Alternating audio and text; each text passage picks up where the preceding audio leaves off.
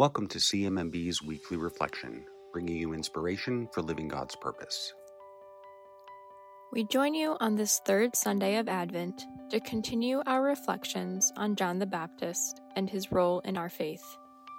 Today's reading, which comes from the Gospel of John, reminds us that this is a season to rejoice, with family, friends, and our shared faith. In our Gospel, John the Baptist is confronted with questions about his identity. John the Baptist says, "I am the voice of one crying out in the desert, 'Make straight the way of the Lord.'" His words are met with more questions about his purpose.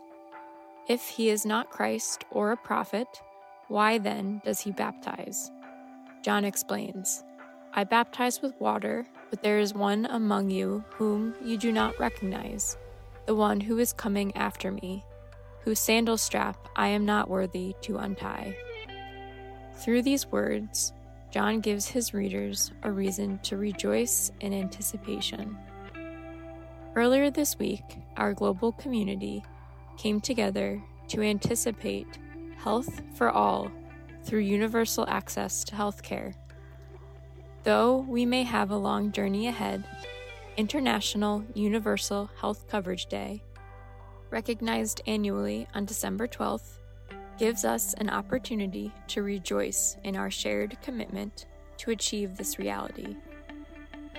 Visit our blog post at cmmb.org to learn how we recognized the special day with Thomas's story. A community health worker in South Sudan, his role in our journey towards health for all is essential. Thank you for joining us this week. This podcast is produced by Elena Solana, and your hosts are Emma Pontillo and Walter Illy. Subscribe to us on Apple Podcasts, Spotify, or wherever you listen, and please leave us a rating and review. Learn more about our life-saving work online at cmmb.org and connect with us on social media.